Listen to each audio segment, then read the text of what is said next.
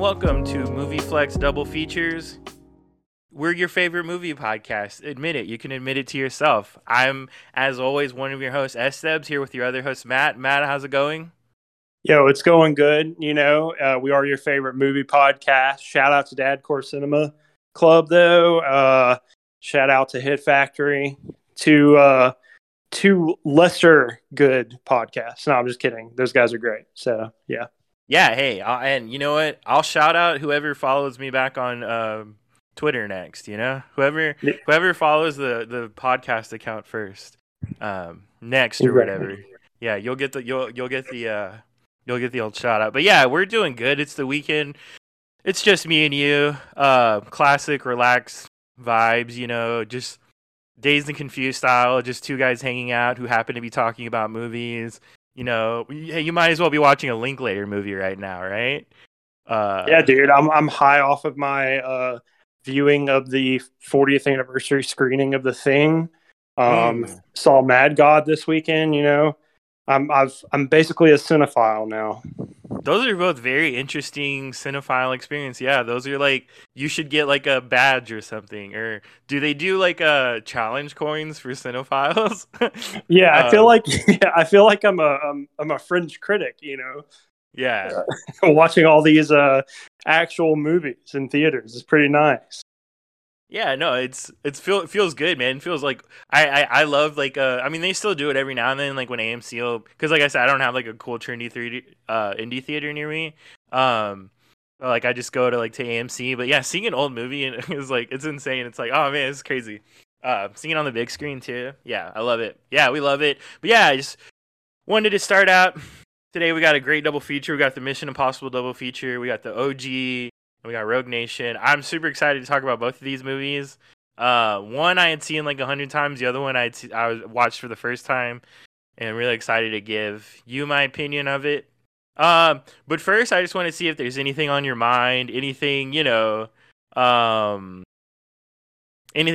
bothering you from Twitter, anything in the discourse that's just itching at you for you to talk about, something funny. Yeah. So. We who knew that the heist film bracket would divide us, right? Like Vice apologists certainly did not. He didn't know the power he wielded. Yeah, it's torn many families apart. Yeah. Yeah, there's so many. It's like walking into a old battlefield. Just seeing the debris and the destruction of how it's tearing our film chat apart on Twitter. Yeah, so I think it's already ended now. But mutual friend of the pod, future guest, Vice apologist, decided to do a heist movie bracket. And like I said, Mickey Mouse bracket, no rings, zero hose. But yeah, so it Tell was them why essentially... you think that, though. What? Tell them why you think it's a Mickey Mouse bracket. Well, it's a Mickey Mouse bracket because, of course, like I said, like we've said a couple of times, like film Twitter is kind of you could write an algorithm on a lot of the opinions of film Twitter. So Heat was always the favorite to win. It never wasn't going to not be Heat. Wrath of Man got knocked out really early. The Taking of Pelham 1, 2, 3, of course. The Tony Scott version got knocked out really early. That was very controversial, dude. Like people, that was like there's a most controversial. Yeah, people love that original. Yeah, it is crazy. Yeah, it was like people were saying like the original is like a superior movie, and then there was people like me who were like, "Have you seen the Tony Scott movie?" And me, yes. I've also was been known to be Team Tony Scott in my life. Yeah, I voted for the new one too. Travolta kicks ass in it too. Yeah, of course. And then it was like I'm saying, the power that bracket held. Literally all of my mutuals, including me, you, Vice apologists. I'm pretty sure Riffin watched the Tony Scott one too. I just kept seeing now rewatching, and it was nothing but the Taking of Pelham 1, 2, 3, the Tony Scott version. Yeah, it was So awesome, dude. It was like because I saw that like people were fighting, and then I just happened to need a movie to watch at the time, and it was on HBO Max. It's still on HBO Max if you want to watch it. So I watched it, and yeah, it felt like being a part of an event. You know, it was like it definitely felt like a moment in history. You know, like I wasn't like at Woodstock or anything, but I feel like I was at the heist movie bracket. You know, I was there. I know the guy. You know, I was backstage VIP access.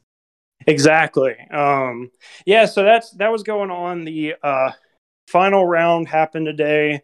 It was between Heat and Ocean's 11, and of course the Back from the Dead. You know, like we said, Okay. much like Vice Paul just said, much like Christ. You know, Risen Mhm. from the Dead was Fast Five, which you and I both voted for Fast Five because one Mhm. thing that Dominic Toretto has taught us is you never give up on La Familia. You know. Yeah, I mean, it's family first, bro. And I fucking knew because I was like, look, I know what the fam is gonna vote for, so I didn't even hesitate. I smashed that fucking. Oh man, I should have gone on the second account just to like. And I did this with a few of them where like I would vote twice, and I would tell people too. I'd be like, yeah, you know, and they would get mad because they're like, oh, voter fraud, you know, whatever. Lock me up, okay? Lock me in the same freaking cell as Hillary, okay? Well, Uh, but yeah, it's so funny. Like, yeah, it's so cool. Like, yeah, like I knew that a lot of people were gonna get mad. As soon as I saw that, I started laughing because I was like, man, so many people are getting mad that like he just randomly added Fast Five for no reason, and you know, it didn't matter. He won anyway. He was always gonna win. It's just like basketball, like fucking Golden State. They're just gonna win every year. Like, yeah, it's like Heat is like a Boston Mm. sports team, which like you know it's just like they're constantly winning, you know, Yeah. championships and everything. But like also, you know, I said in the group chat something that I didn't realize would be controversial to past guest Travis, but yeah, you know, it was I said that I thought Ocean's 11's a better heist film, right? I Hmm. don't think it's a better film. I just Yeah. thought that the heist in the film was better, but Yeah. apparently that was a very controversial. It had a couple of you know, a couple of strong battles. Like I told you before we started Yeah. recording, you definitely should never try and format an argument while like killing yourself on a On the elliptical, yeah. yeah. So um, yeah, it's like I said, you know, I think I laid it out, and I guess people just completely ignored that message in the film chat.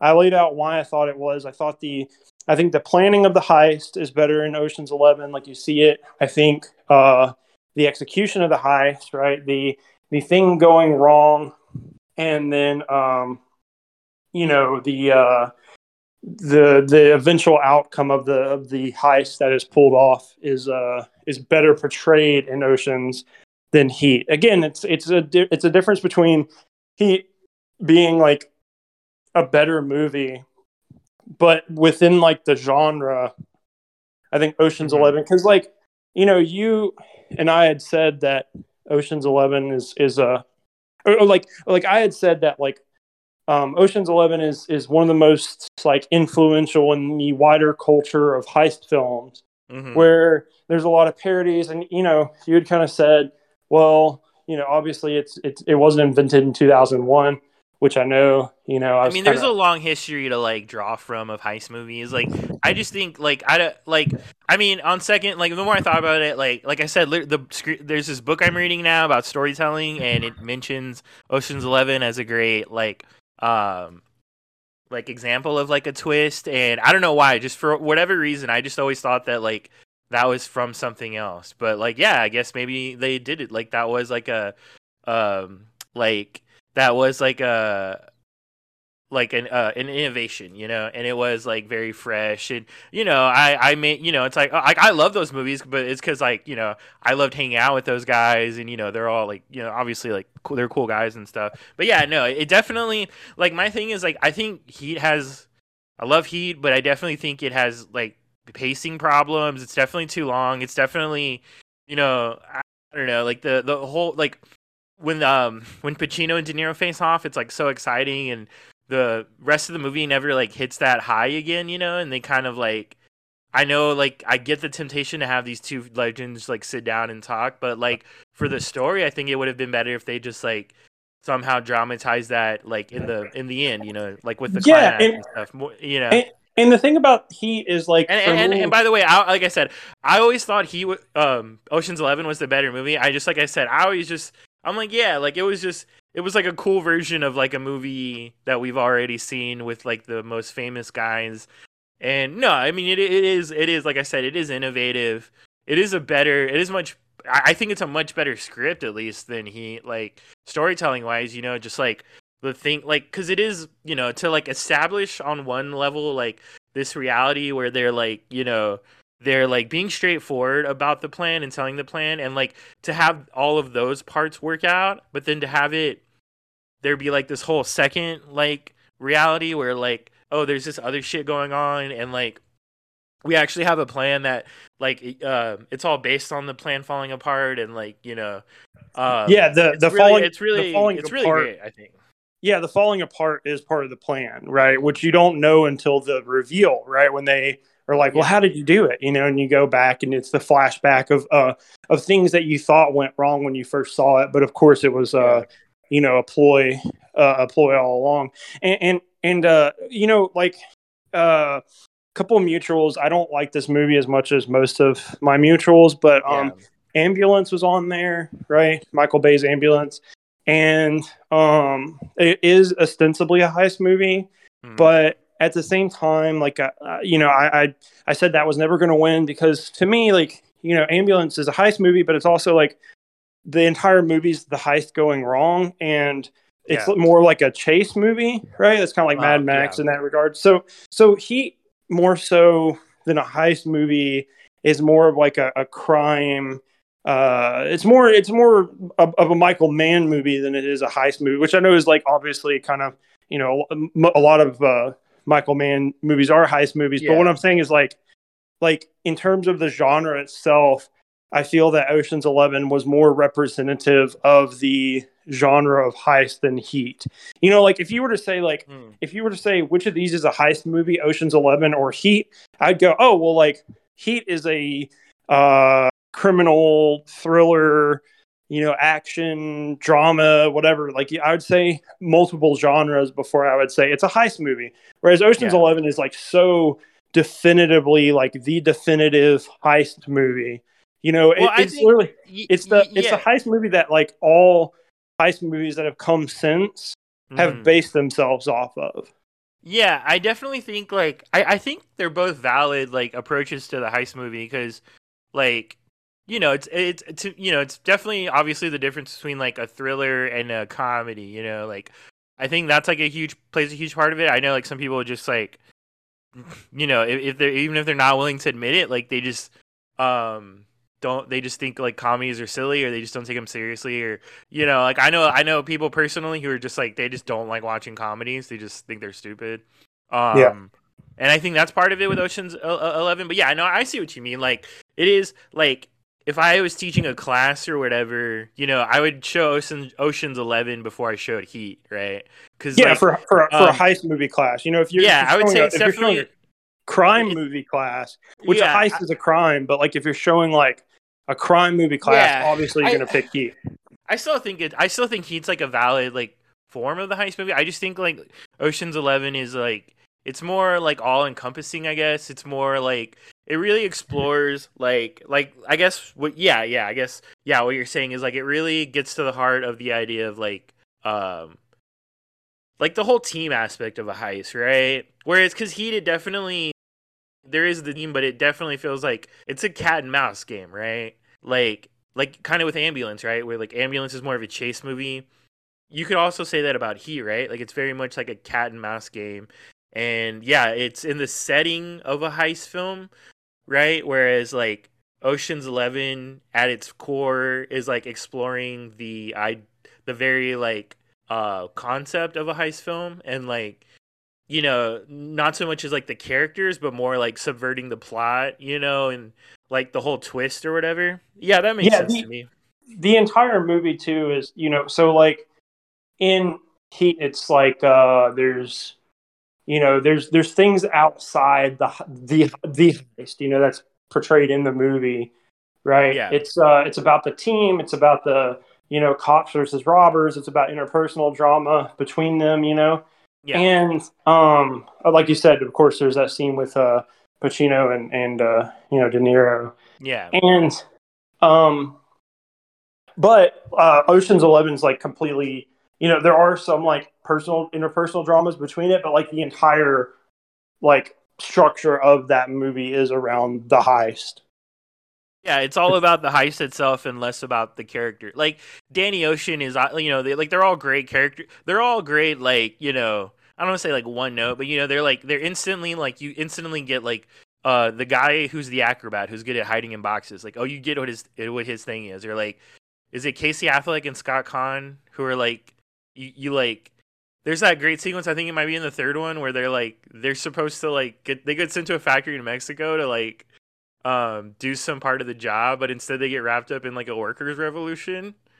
I can't remember which one that is, but that's one of my favorite bits. But yeah, like you know what I mean, or like Brad Pitt, he's the handsome guy who's always eating. Okay, instant hook. Yeah, like he's like the magician. He's kind of like good yeah, at cards and good at sleight of hand, and yeah, there's that's what I'm saying though is like just to kind of end it, yeah. before we start talking about the movies. Yeah, it's yeah, I think as like a heist, it pulls off the heist part of a heist movie better Yeah. than Heat does, So that Well, was yeah, no, because Heat is like also about like Pacino's personal life and De Niro's personal life, and it's not like again, it's more about a type of guy, yeah, than it is about like again, like, more than about the heist itself. That makes sense to me. Yeah. yeah. So, do you have anything you want to talk about before we start talking about the movies? Oh yeah, just real quickly. So we did an episode where we talked about Existence, the David Cronenberg movie, and even though it's not based on a video game, it's very much a video game movie. It's like the whole like premise, I told like the whole movie's based on. And it got me thinking about like there's this article that I've referenced maybe on the podcast, definitely in real life, but that talks about how like video games are like by far the dominant culture now, and I looked it up and I found the actual article I was looking for, and it's from Variety, and it's called Gen Z ranks watching TV movies as fifth among top 5 entertainment activities, and I'll just read it really quickly this part. Kids these days, they're just not programmed to watch TV like their elders. Generation Z displays a strikingly different entertainment preferences than older age groups, according to Deloitte's 2021 Digital Media Trend Survey. Among Gen Z consumers in the U.S., those currently aged 14 to 24, video games are their number one entertainment activity, and watching TVs or movies at home comes in fifth. And it talks about how basically their top 5, number 1 is video games, 2 is music, listening to music, 3 is browsing the internet, 4 is social media. Only 10% of Gen Z respondents said watching TV or movies was their favorite entertainment pastime, the Deloitte study found. For every other age group, so keep in mind, Gen Z, only 10% say that watching TV is their top activity. For the other age groups, though, millennials, it was 18%, Gen Xers, 29%, and boomers, 39%. Yeah. So yeah, those numbers are obviously like very fucking like bleak and fuck because like yeah, video games more like culturally relevant and like popular than ever. And movies like again, it just seems like it's more and more like an older person's activity. Like and I think the numbers are definitely skewed because like I think there are a lot of people who like maybe maybe they watch TV as like a passive thing or, Yeah, because also like how is it phrased? Is it like your favorite thing in the world is watching movies? Yeah. If they say no, then that goes against the the movie watching. But like people who predominantly play video games can watch like movies too. You know what I mean? Like obviously, a lot of my friends, yeah, who are like, yeah, when they play video games, they just like have anime or movie going in the background. Yeah, and And that's I think they go pretty hand in hand. Yeah. yeah. So that's the thing too. It could be, but yeah, it's showing a general trend of because obviously you and I, right, would say watching movies is at Yeah. least for me, it's it's my favorite pastime. But Well, being in the millennials bracket, we're 18%. 18% of us say it's our favorite thing, so we're a little more likely. And obviously, like in our experience, like we have Zoomer friends like who like love movies, like yeah. and also I think like I don't know, like I don't. Obviously, there's more options now, right? Obviously, video games are like more like at like they're like kind of you can say they were like what movies were in the 70s, right, where like they were like the peak cultural relevant like thing, right? Like Mhm. famous people, like new celebrities come from like video. You got like guys like Ninja, and like you always like streamers, people who start out as like video game streamers who like they're the ones who generally like go on to become influencers and like streamers, like other kinds of streamers, Ludwig, people like that, like whatever, like. But so like there are different points in their history, and I do think like maybe movies aren't giving people the best option. Like Well, it's maybe they're also not. I don't I know, mean, there like, we know we've talked too about like why they don't make like certain kinds of movies. yeah, of course. Like movies are kind of more of I hate to say this, right, because it sounds very pretentious, but I will because and I don't care if it does. But like films are a more evolved medium than games, right? Like games, it takes a lot. I'm not saying games can't be art or whatever. I just think Yeah, that like films are something that you have to kind of like you have to kind of actively watch, and it takes up like 2 hours, and you sit there, and a lot of people like scrolling through their phones or whatever, so they're more yeah. interested in like It's the much fast paced game it's much play. easier to stay engaged while playing a video game, just because by nature you're using your hands and you're like more focused. Yeah. Yeah, of course, it's a more active experience, I Yeah. guess. But yeah, it's you But I know also think like the other thing I wanted to say really quickly is just that like I think it's like an aging thing too. Like I like I know a lot of people who like as they get older they're like they get tired of getting their ass kicked on Call of Duty by like 16-year-old kids from like Germany or something. Like yeah. it's like sometimes you just want to watch a movie, sometimes you just want to lay back. So I think like I don't know. Um it just got me thinking about this thing, and like we've talked about Soul before, where I was like I thought it was a brilliant movie, but then I was like how does this movie how does this movie appeal to kids, right? Like if I was 7, I don't think I would understand the whole thing about like him being middle aged and needing to die to get a second lease on life, and like Yeah. all this stuff with the astral plane, and like it's like it's a movie, like I said, it's not a movie for kids, it's a movie for adults who like kids movies. It's a movie for Disney adults. It's a movie for like, grown-ups who want to pretend to be kids, but it's not a movie for actual kids. And like look, I hate to say that, like, yeah, I'm a huge Batman fan. Obviously, Robert Pattinson, I love to work together. But I think and I mean, it's more of just like a thing about the franchise, the property itself. Like, it's been doing this for a while, where it's like it wants to get darker and grittier and more adult. And it's like, okay, that's cool for the adults, but like, you know, when we were kids, like, I like the goofy shit too. Like the goofy shit is what gets the kids involved, right? So it's like, are you doing yourself a disservice by like not appealing to children? You know what I'm saying? Because like they're like the future of. I'm trying to be unselfish here, you know what I'm saying, and be like, maybe it's okay that like they make some of this shit for kids. Um, Yeah, that's what I was saying, kind of like, the idea of like baby shit, like yeah, talking about like Marvel movies, talking about it's like the thing is, like, you and I have said multiple times, it's not baby shit, it's man child shit, right? yeah, Like it's man babies, yeah, like it's definitely not teenager shit. Like teenagers don't want to be younger what kid people. is rushing out to go see Lightyear? Like why is that? Yeah, I had a tweet about it today. I said, like, that's like the Pixar movies have all been. So like Pixar movies were like kids movies that were like kind of prestigey, they were kind of like elevated kids movies. But they were still kid, like even from the Yeah. original Pixar movie Toy Story, there were like Yeah. elevated kids movies, right? And you kind of could watch them as an adult and appreciate them, but like kids would watch them too. And then at a certain point, and it was like I feel probably recently they became like what fucking like maybe a kid likes Coco. I don't know. There's probably a bunch of kids that like Coco, but like Coco's an adult movie. Like Up is a adult They don't movie. fully Like appreciate all of the themes and messages and shit. but like they're not making those types of movies for kids anymore. That's what I'm saying. Yeah, they're not making shit for kids. They're making everything for, like I said, people my age, and it fucking sucks.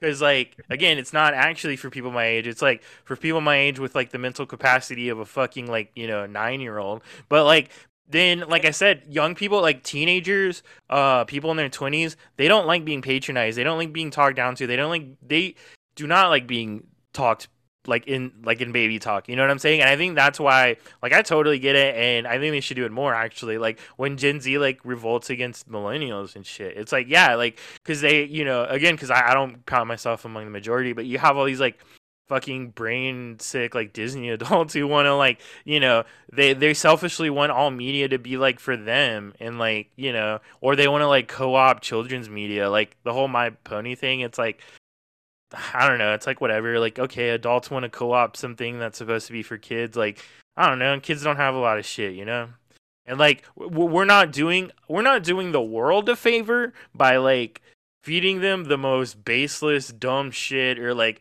these like YouTube algorithm, like, Elsa Spider-Man ass video, whatever, like.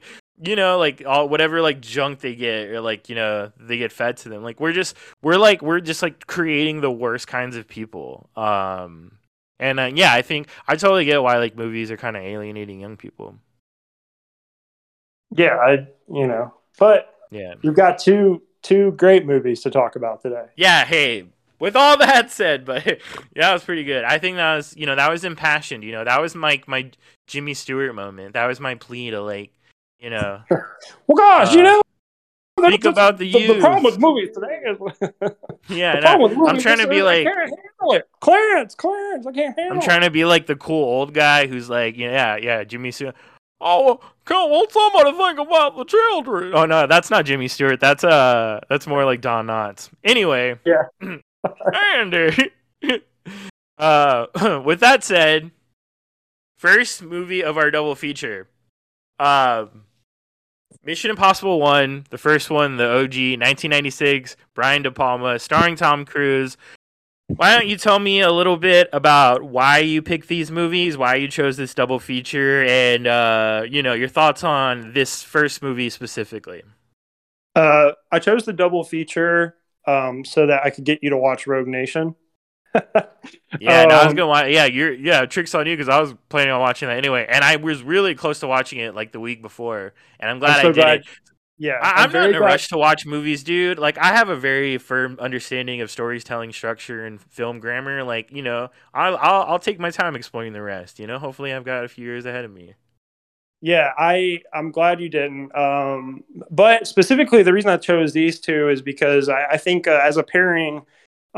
Right, with the new Mission Impossible trailer that came out a while back, everyone was posting their rankings, and a lot of people were mad that other people were ranking the ones higher than Mission Impossible 1, because one's a De Palma film, right? It's directed by Brian De Palma, and so he's obviously a lot of people's fave.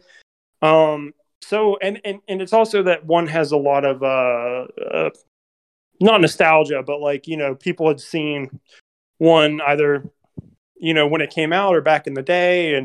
And my Mission Impossible journey, much like my Fast and Furious journey, was kind of a different, Mm-hmm. I didn't grow up with these movies, right? I didn't know anyone who really liked them.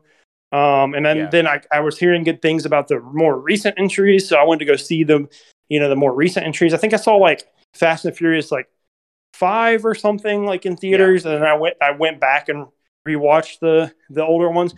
And same thing with Mission Impossible. I saw Ghost Protocol in theaters. Yeah, so with the Mission Impossible movies, there's like different phases, right, of the Mission Impossibles.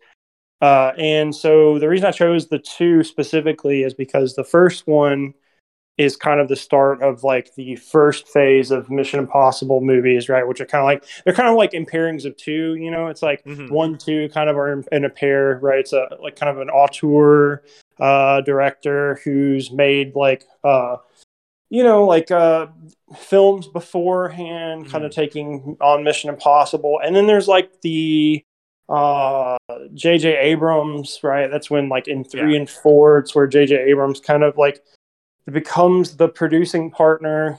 So he kind of starts this more like serious thing, like Mission Impossible, and then like McQuarrie comes in on Rogue Nation, and he did the last two, and it becomes more of like the auteur, I guess, is Tom, and as Ethan Hunt, right, plays Yeah. Ethan Hunt, and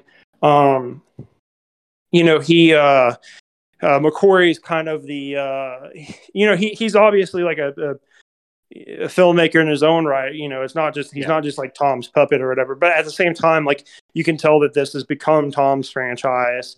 Hmm. And McQuarrie kind of is more accommodating. He'll do these. It's the crazy stunts like from the fourth one are kind of more Yeah. front and center set pieces where the overarching story kind of comes into with five as well. There's recurring characters, and they kind of nail down a female lead too. So the first Hmm. one, obviously for people, like I said, it's the start of the franchise, and then the fifth one I feel like is more of a revitalization of the franchise. Hmm.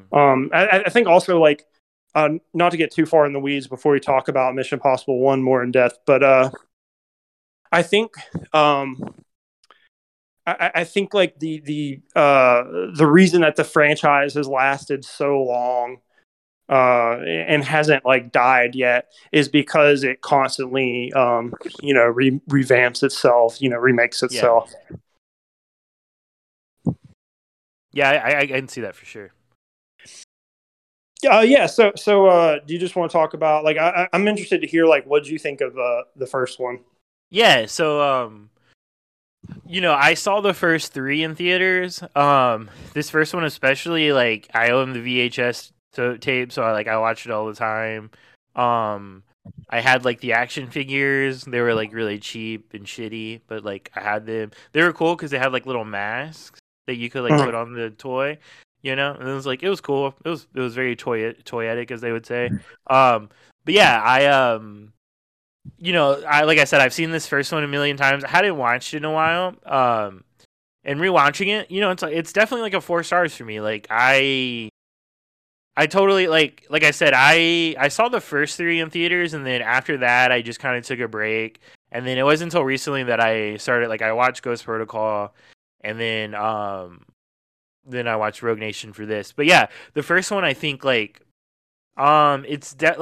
night and day from Rogue Nation. It's definitely like a De Palma movie for sure in a lot of ways. It's definitely got that the way he moves his camera and like his whole like the split diopter shots and it's got all the classic like trademarks of a De Palma. But yeah, it's a totally different movie than like what these movies would become. But I still think it's good. Like it's kind of quaint. You have to remember the time period. Like for '96, this was like really big. This was like big and like the big difference I think between the new ones and this one is like heights, right? Like we never go on anything high in this new one. uh we go on a lot of stuff that's like fast, the train stuff. But this was before Tom became obsessed with like heights or whatever. So yeah, it's like a completely different franchise almost, but of course like the same Tom, of course.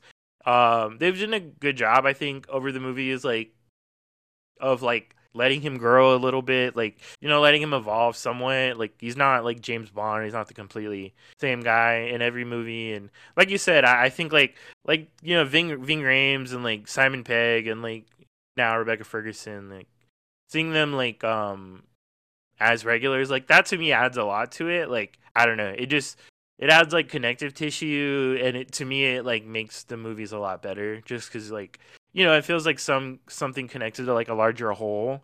And with Rogue Nation, they do something really smart that like I'll get into when we get into that one. But yeah, I really, like I said, like at first I was kind of like, oh man, this movie's kind of quaint, like it's very 90s. But like I said, me and my brothers, we used to like play Mission Impossible. We used to like set up our house as like a mission, and we used to do the thing where like we would like put our hands and feet on the wall and like climb up the like hallway wall. Like I don't know, it's kind of hard to explain. But yeah, no, we would like this was like a fun, like at the time, like I said, this was like this was like pre Avengers old Endgame. This is like pre a lot of like big stuff. Like this was like this was huge for the time. This was like Yeah. the fast stuff. I didn't enjoy John Voight so much. I don't tend to like ever enjoy him. I don't think he's that good in general. He's a piece of shit, but like also like just separate of that, I've never like seen the thing that for a while it's like, oh, I kind of liked him in Planet of the Apes, and then I realized I was Charlton Heston. But yeah, no, I like the more this movie went on, oh my god, the fucking midpoint sequence, or like it's not the midpoint, it's like right after, but the whole like Langley sequence whenever they sneak in to steal the knock list or whatever, like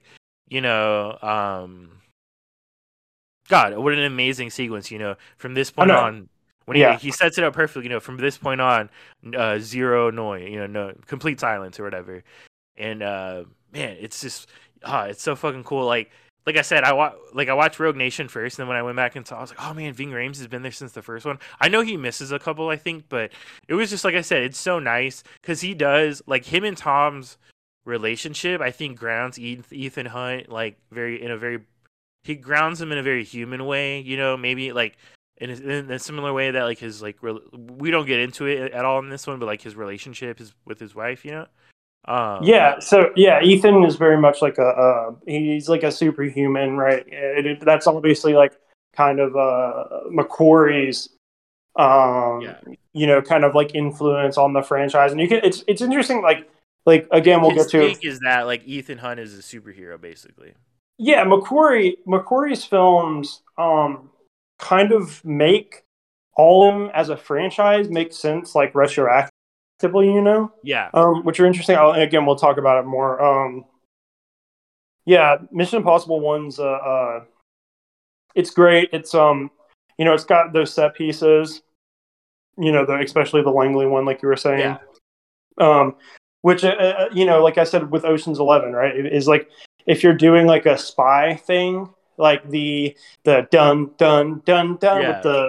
with the like lowering down is always like is parodied in so many things. I remember like Oh when yeah, I was a that's it. kid, That was, oh my god, that was parodied in so many things. Yeah. when I was a kid, the thing I like before I even knew what Mission Impossible was, I knew what the theme song was, and I knew that sequence because they did it in Shrek 2.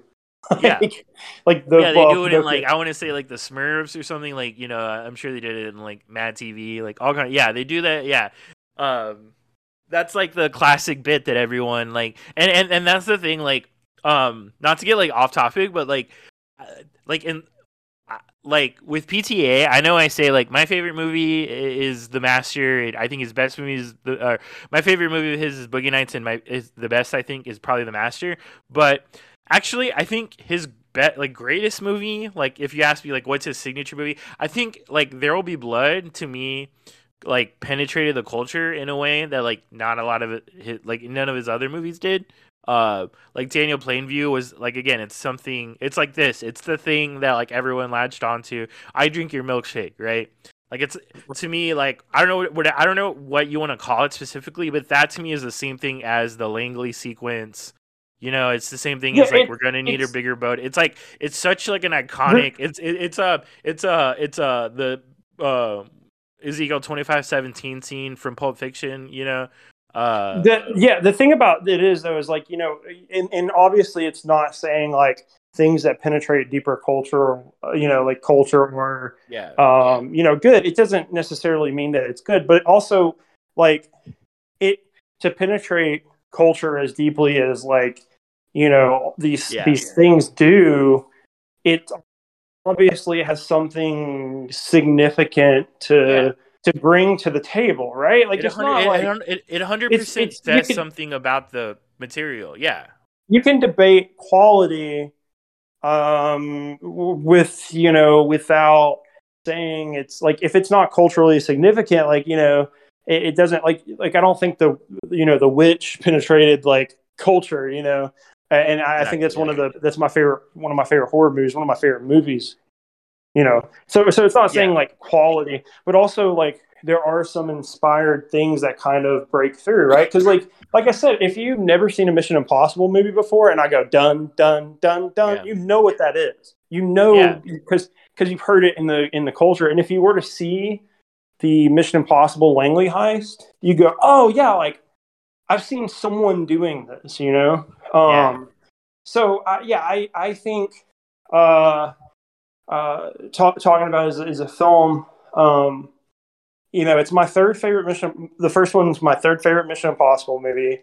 It's a 5 out of 5 stars for me. I think my top three Mission Impossible movies are all 5 out of 5. It's my favorite franchise, so it's Yeah. I'm a little biased too. But Yeah, I give the first one a 4 just to like, because I think it's a good number to like, leave some room just in case, like, we would get on like I don't want to spoil it, but okay, like three might be a 4.5 for me, whereas 2 might be a 3.5. So I feel like calling 1 a 4 is like a solid like barometer of the rest of the series. yeah, that's I obviously, like I said, Yeah, it's my favorite franchise, so I like it a little more. But yeah, but specifically, yeah, like you said, it's kind of it's older. There's a lot of, like you said, it's definitely a Brian De Palma film. There's a lot of shots in it that are incredible, right? That, like you said, the Langley sequence is that such an incredible set piece. I think the reason why it's 3 is because it's it is a different beast than the later mm-hmm. Mission Impossible. There's no really fights. There's no gunplay. It's all about spycraft. Subterfuge. Very There much, and are we have to mention the original series, which I know you went back and watched some of. Like the first one is more akin to the original series, where, like you said, it's more about espionage and twists and turns, and less about like Tom Cruise trying to kill himself by hanging outside of an airplane. right, or like fist fighting. Who Yeah, like the terrorists or whatever. It's not like any of those. that's the Um, Bourne influence, I think. That because I think they yeah, started doing that after Bourne. yeah, they did.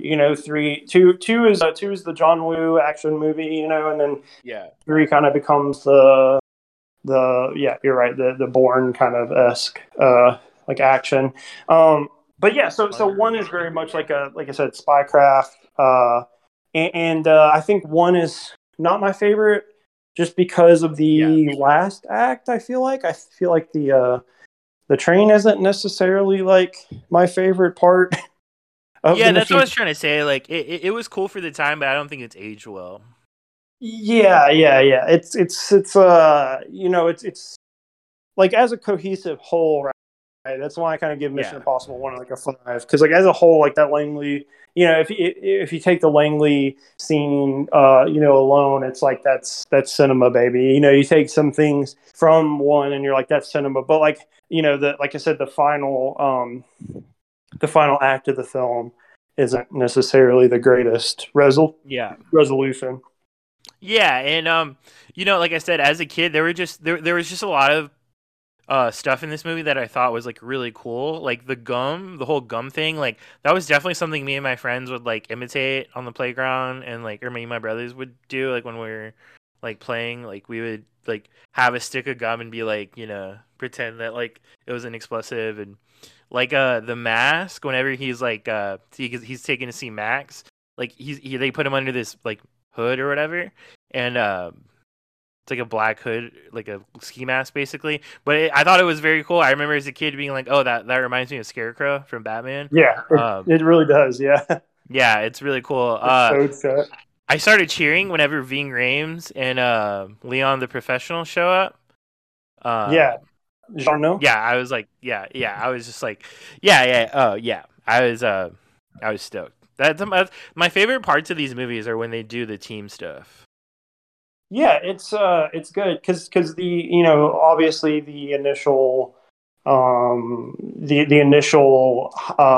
plan is that um they're there, like his entire team gets killed right in the initial op. Yeah. And obviously it shakes up Ethan and he, Claire, right, which is John. So John Voight, right, his character, he's from the original series. He didn't play. Obviously, it's not the same guy. He's like, Yeah. to kind of tie it in. Obviously the new ones don't have really anything to do with like the original series. Mhm. But like in the first one, especially like it's set in the universe of the TV show. So like the IMF Yeah. was like in the TV show is the same IMF that's in the movies. It's just like evolved, And Yeah. so John Voight's character is from the TV show, and none of the others are. So he marries this girl Claire somewhere along the way, and obviously he betrays Ethan, and Ethan gets his Yeah. entire crew killed. So he has to retrieve the knock list, to figure out who betrayed him, right? To figure out who Job 314 is. He has to get to Max, and to get to Max, he has to have the knock list. So he has to recruit his team, like you said, which is Bing Rames and Jean Reno. Right? It's Luther. Yeah. I don't remember Jean Reno's character's name. I was just like, oh yeah, it's Leon the professional. That's his name. yeah. So they recruit. He gets them to and to help him break into Langley to steal the knock Yeah. list, which is a list of undercover operatives operating within the United States that Max, the arms and information dealer, wants so Yeah. that she can sell to Yeah. It's a list terrorists. of all their agents, their fake names, and their real names. Yep. And they do like a thing where they like think a guy's stealing it, but he doesn't actually. They're like, oh, he only because they're like, oh, he only has half the list, so he's stealing the other half. But that was like a whole decoy. Just because that whole initial, basically everything in Act 1, that initial operation where his whole team ends up dead. The point of that was that it was supposed to. It was an operation to like seek out the mole, because there was a second MI team that was like on their trail, or like following them basically. So there's the mole, and obviously, as every single Mission Impossible is Yeah. Ethan Hunt is disavowed, right? He is no longer, his government He's is an hunting enemy. him. He's got to go rogue, perhaps. Yeah, Going rogue's always. a big theme of these movies. You know, Yeah. sometimes you have to go rogue. Sometimes the president initiates Ghost Protocol. There's a couple different things, but like you said, he's hunted because they think because Ethan's the only survivor at the point. He is being framed as the mole, right? He's being set up. So he's trying to find the mole so that he can clear his good name. Yeah, and he like you said, the knock, that's just a cool name, the knock list. The knock list. Yeah, it's a perfect like MacGuffin, right? It's a disc. It's a Yeah. floppy disk. It's a classic MacGuffin. Like, yeah, it's from a time when you could have a floppy disk. Like, again, now, like, our technology makes things so hard, because you're like, oh yeah, now it just like, I mean, I guess you can maybe probably do like a USB drive or something, but like, you could also just send it to the cloud. Oh, Ideally. they do a USB drive. They Oh, I'm definitely do sure they that. do. Yeah. Oh, they do. Yeah. Yeah. But yeah, no, yeah, yeah. I was gonna say also this movie's a 5 because it's got Tom Cruise is in a so like in the initial movie, right? Like the masks are like actual masks, Tom Cruise is portraying a senator. He's pretending to be a senator, but also the senator himself is played by Tom Cruise. Yeah, no, I love that. I love that bit. I wanted to point that out because, like, yeah, it's a great bit of like, oh, see, when Tom Cruise is in the mask, he looks exactly like him because obviously the actual guy is played by Tom Cruise in a mask. It's a great bit of like cheap like effects, basically. Like, Yeah. instead of like trying to get Tom Cruise to look like a real guy, we just get him to look like himself in a mask. He's doing like a Colonel Sanders accent too. He's like, "Why do Yeah. the test?" Well, I do declare that am I. Yeah, no.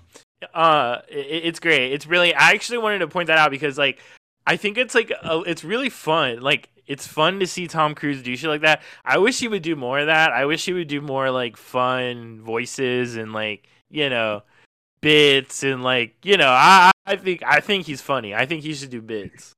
Yeah, I agree. He definitely should do more bits as an actor, but no, he's too busy running and He and doesn't doing. need to kill himself. He'll eventually learn that like he's magnetic without it. Like we'll watch him we'll watch him just talk in a room with another person. Like that's fine. Yeah, like, I mean we whatever. have, yeah.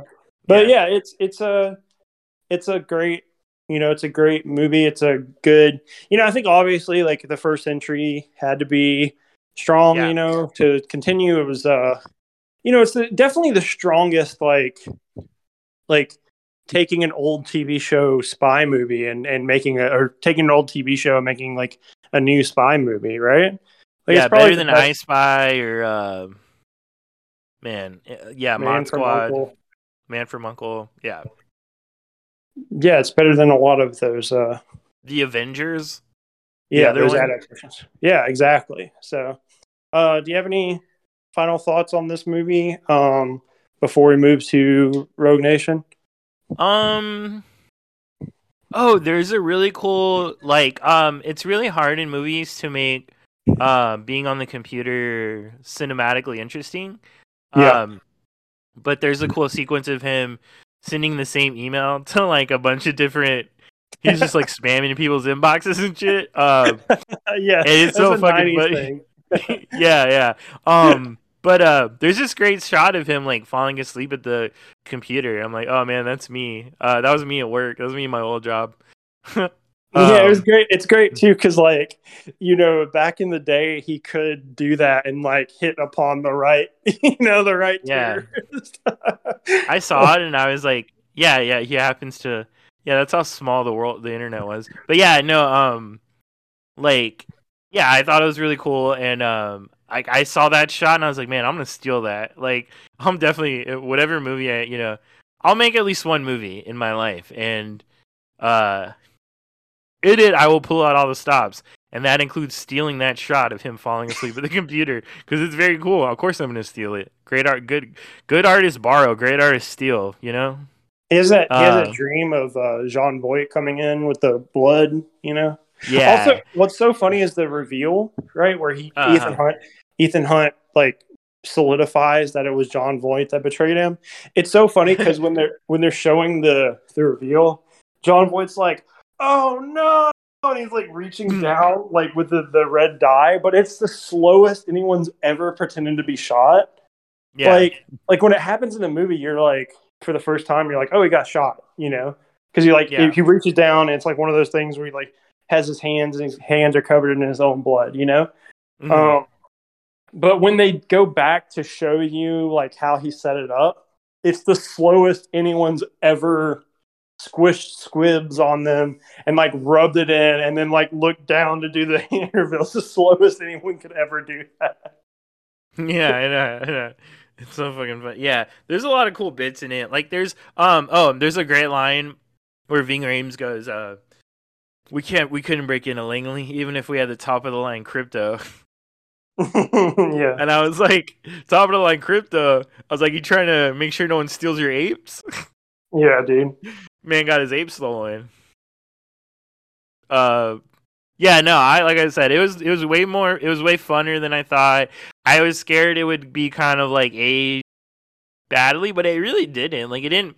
I don't know. Maybe it's because I remember seeing it from the time, but like it didn't really. Like obviously, there's like some bits that are like kind of, but they already like by this point, there's already like internet and like wireless networks are a thing. Like it's not like ancient or anything. It aged pretty good, I would say. Like I said, the gum thing, like that's a classic bit. Like that's a great, like you could do that now and that would be cool. The only thing that I have like a gripe about the gum bit is Yeah. that, well, it's perfectly like kind of set up, but like that you can never get away with like showing one gadget now, because like that's what they do. They're like, Mm, yeah, I've got this one gadget for you. Here it is. It's the mm, gum, right? Because like normally they'd be like, okay, here's like in Bond films, they go, here's the gadgets we got for you. We got this gum, we yeah. have this like pin taser, and then like Bond doesn't use them all, you know?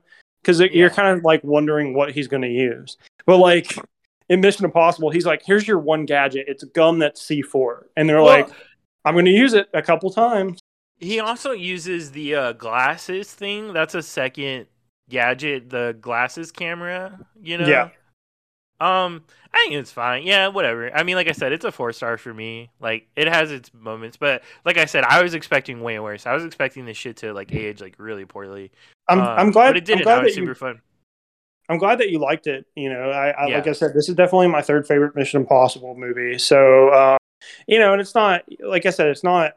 Uh, I just rate it really highly because it's, you know, it's my favorite franchise, and like I said, the you know, the only bit that I really have a problem with, I guess, is like I said, the end, the train Yeah. sequence is not my favorite. You know. Yeah. Yeah, I mean it was fine this time. Like I said, you know, I know we're not going to talk about it, but I love part 3. Part 3 is amazing. My boy Philip Seymour Hoffman, I'm going to find her. I'm going to find her and I'm going to hurt her. He's I'm gonna fucking hurt. You got a amazing. wife. You got a girlfriend. I'm gonna find her. I'm gonna find her, and I'm gonna hurt her in front of you. Yeah, it's great. He's so Yeah, creepy. he's fucking amazing. That's definitely always going to be in my top 3, that one.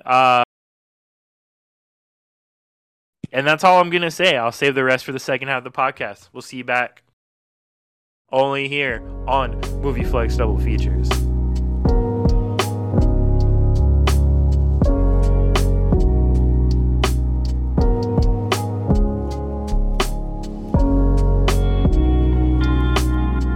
Hello, everyone, and welcome back to the second half of the podcast. We're talking Mission Impossible today. Up next, we got 2015's Rogue Nation, directed by Christopher McQuarrie. Really, the auteur, as you said, is Tom Cruise. First time I've ever seen this. Why don't you talk a little bit about this movie? Tell us what you think, how much you love it, and then I'll tell you what I thought. Yeah, so this is the second Mission Impossible movie that I saw. I saw it in theaters. I loved it. Probably saw it 2 or 3 times in theaters, and then I bought it the Blu-ray as soon as it came out. I saw watched the Blu-ray multiple times at home. Yeah, it's my favorite Mission Impossible. I think the reason why it's my favorite Mission Impossible is just because like it's a 5 out of 5 stars for me. Number one in my movie because I think it's the Mission Impossible where everything works. So like most of the time in these movies, you have 1 or 2 things maybe don't work, you know, as well as the rest of the franchise, right? Like maybe the set piece isn't as good, or like, Yeah. you know, maybe it's like the action's good, but the set piece isn't. And it's like, and it's like maybe the location, you know, maybe the car chase slash motorcycle chase slash whatever chase isn't as good as, you know, it could be. But I think Rogue Nation overall is the most solid one, where like the set pieces work, the locations work, the story works. It's the first Mission Impossible to kind of introduce an overarching threat, right? Especially with Mm-hmm. the you know, the syndicate, right? The Rogue Nation, as it were, the anti-IMF. It Yeah. also, you know, it's got probably the best opening. It's got which the bit, you know, that everyone remembers in, uh, you know, in the trailers is like the very opening mission, and it also solves a problem that the Mission Impossible movies had for the longest time, which were female characters. Yeah. They never could really nail down because they always had like, you know, the team would kind of change every once in a while, and then the female characters would come and go. They were just Not IMF all members, time. and yeah, so like 3 had Kerry Russell and she dies, and then it has had Michelle Monaghan, she dies, and or she doesn't die, sorry, Michelle Monaghan, and she's not an agent though, she's just a Yeah. Tom Cruise's wife. But so they don't really come back. It's just kind of like a one and done, like you said in Ghost Protocol, it's Paula Patton. She's only in that one, right? Leia Seydoux is the bad guy, and then they introduce the this is the introduction of the like antithesis, right? Like Ethan Hunt's, I guess, like quote unquote match in the Yeah. intelligence is a female. Rebecca Ferguson plays Ilsa Faust. It's her first time, and I think she's like utilized extremely well in this movie. So yeah, like I said, 5 out of 5, and I'll get in more into it when we hear your thoughts. Yeah, like I said, I specifically didn't rate this one on Letterboxd, and I haven't told you any of my thoughts about it. I was trying to hide it. I wanted to surprise you. Yeah, this is a 5 out of 5 stars for me. This is I feel like the reason why I sounded a little bit like I was holding back with Top Gun, and I couldn't really say this at the time, but I can say it now because like after watching Ghost Protocol, I had this idea, and watching Rogue Nation only confirmed it. Like, I think these Mission Impossible movies are like the gold standard of like action movies, like of modern action movie making. Like I think like and I think this one is like again out of the 6 I've seen, like this is the peak. This is definitely the best one. And like like I said, I think like like I was holding back a little bit with Top Gun because I just wanted there to be room because I knew that like I don't know, I just feel like the Mission Impossible movies are just like they're the benchmark, right? Like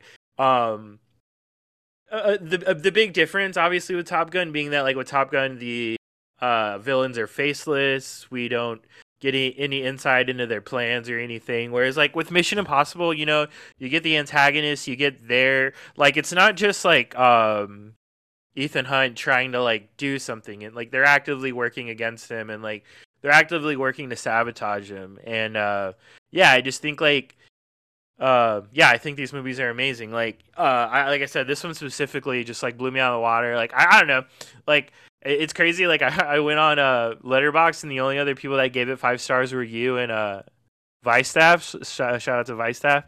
Yeah, and I was kind of like, some people gave it really low scores, and I was kind of shocked because like I don't think it's hard to criticize this movie. Like I don't think it does anything wrong necessarily. Like maybe it doesn't appeal to people's taste, but I think like, hey, look, in a decaying, rotting society, like the one thing you can rely on generally is like spectacle. And I think it really like kind of that's what bothers me with like a lot of the other stuff. It's like they like cut corners. They do, like I said, there's like a lot of like non-union hiring of actors, or like non-union hiring of like crew or whatever. Like trying to do things like as cheaply and as easily as possible.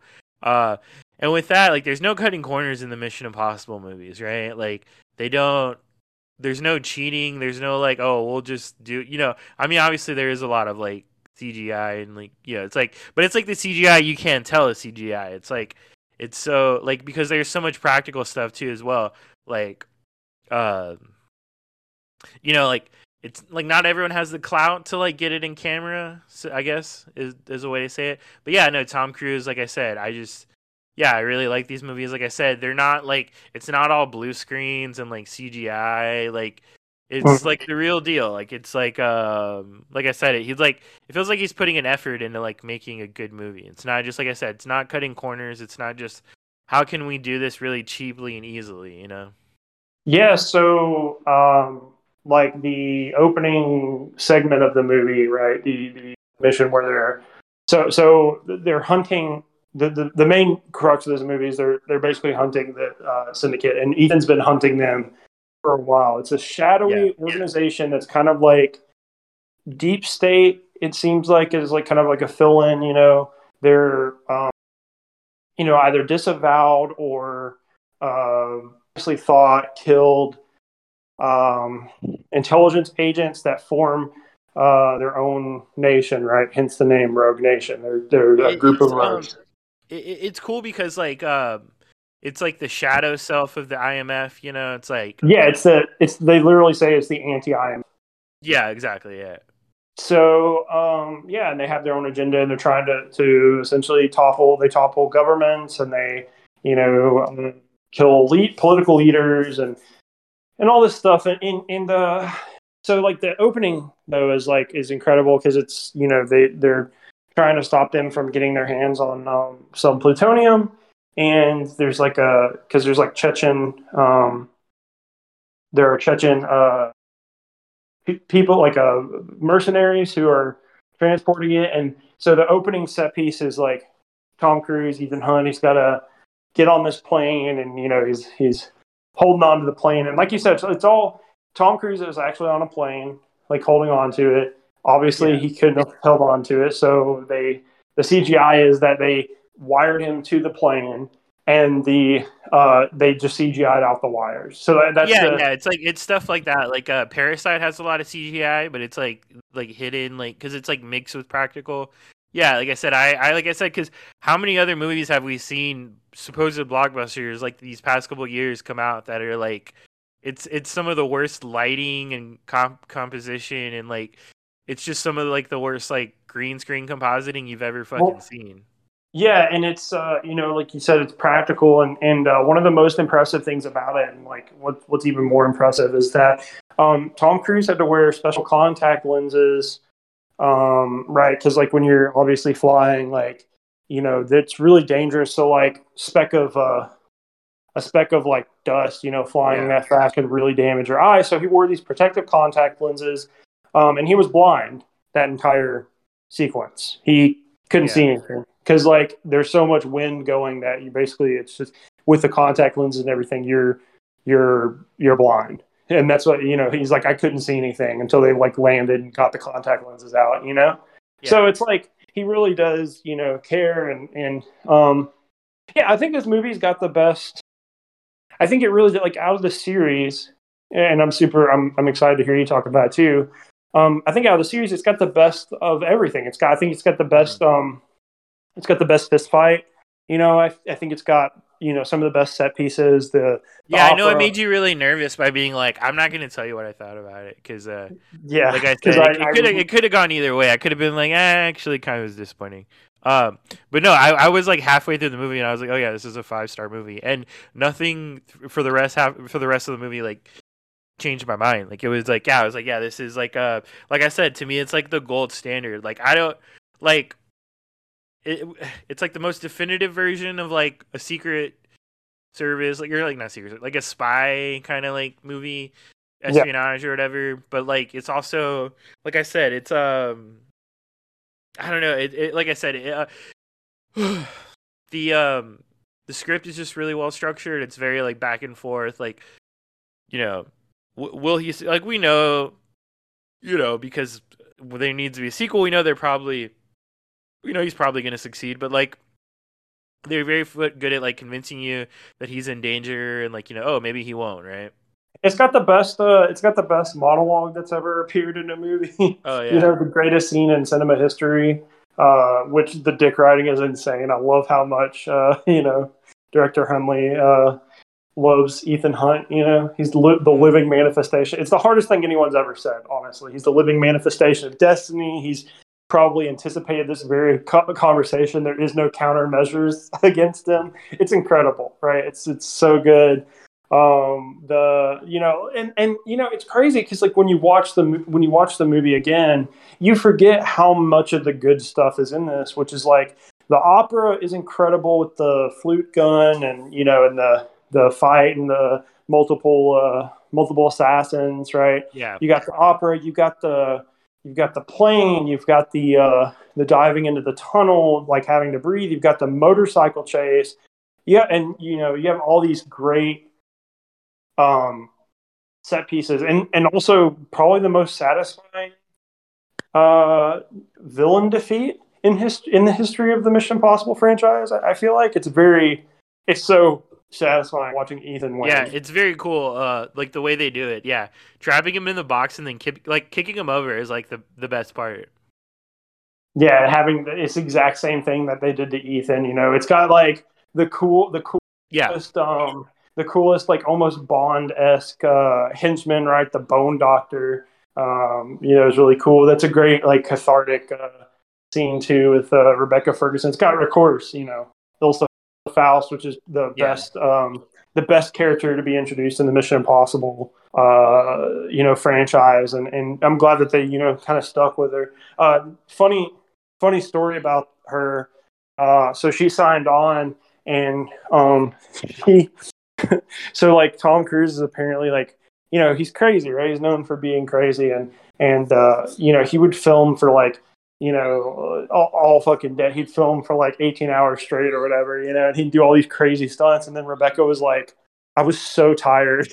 Like yeah, she was like, she was so nice. She was like, I was so tired though. Like I just wanted to sleep all the time. And I don't know how he did it. You know, like after 4 hours of filming, I was like exhausted, and Tom Cruise is like crazy and like, come on, we need to, you know, do more stunts. We need to do more yeah, action. She was like, I can't keep up with him. I don't know how he does it.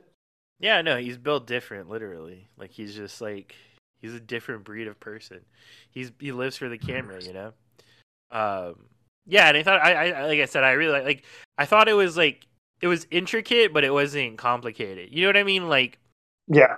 it's not like you're not like, oh, what's going on? Like they don't like you get what's going on. Like it's pretty straightforward, but like you know, there's like enough twists and turns and stuff, and like you know the whole stuff with like her being set up by her government. Like you know, it's really good. I think it's funny that like in all these movies they're like, oh, like they're like they're like CIA actually is the bad guy. But there's the Mission Impossible Force, the MIF, or yeah, the MIF, which like that's a really funny name. Like uh, IMF. Yeah. The they're impossible mission. yeah the IMF sounds like you know it sounds like better than the internet the Impossible Mission Force. Like that's kind of a funny name. Yeah, it's great. I love it because like it's always like in these movies, right? They're like, now that we've done some crazy things, but that's Yeah. impossible. You know, oh, it's Oh, not really? for you. Yeah, that's like the most unbelievable part of Ghost Protocol is like whenever they have to like climb outside the Burj Khalifa, like Tom Cruise is like, we're 130 steps up. Like he pretends to act like he's like freaked out that he's up that high and that he doesn't want to do it, but we know he wants to do it. We know he's dying to do it. Like in I real like life, you how know? I like how in this movie in Rogue Nation how Cruz or not Cruz but Ethan Hunt like dies and then does a car chase. It's incredible. Yeah. He's like, "You just died." And he's like, "What? No, I'm fine." That was perfect. It's like very funny, and it's not the you know, we always talk about like real funny versus like Marvel. You know, like that just happened. You know, Yeah. it doesn't. He just like his acting in that. He's just like, what? No, I'm fine. Like let's go. Like let me drive. And he like Yeah. backs up and immediately hits the car. You know, and you're like, oh yeah, he just got his heart restarted. It's Yeah, it's a hard movie to talk about cuz it's just like it's just a lot of cool stuff happening, you know. It's a fun movie. It's an amazing movie to watch. But yeah, it's kind of hard to talk about just cuz it's like you know, it's just like I like me telling you what Tom Cruise did is not nearly as impressive as like just seeing him do it, you know. yeah, it's But like, like, and the motorcycle chase too is like, you know, yeah, Tom Cruise did that, and there's like a scene, there's a part in it where he's turning and he clips his knee, and he actually did that. So like that like kind of moment of like him kind of scared of like clipping his yeah, knee, you know, not even scared. He's just kind of like, oh shit, I clipped my knee. That actually happened. yeah, So it's yeah, it's like we said, it's a very you can talk about it all day long, but like actually watching, you know, yeah, watching it's in so it's impressive how much the movie works. I think too, like you yeah, said, you know, it's very man. I wish I could have you know watched it for the first time, like you know, with you yeah, to kind of re-experience that. But like, I mean, it's infinitely rewatchable too. It's you know, yeah, it's one of those films that the more times I watch it, the more it solidifies itself as my favorite. Yeah. Mission Impossible movie. Like we said, you know, it can't be stated enough. Like everything works in it, and I think that's like the difference between, you know, this one and like Fallout, or this one in One, or, you know, this Yeah. one in any of them really. It's that in all the other Mission Impossible movies, like even if they're like favorites of yours or whatever, it's like they're not necessarily like, you know, stuff could be better, you know, than Rogue Nation, but like everything in Rogue Nation is at least like good, if not great, you know. Yeah. Oh yeah, yeah, So yeah, for sure. Yeah, it's like I said, it's like I think there's like a common misconception that like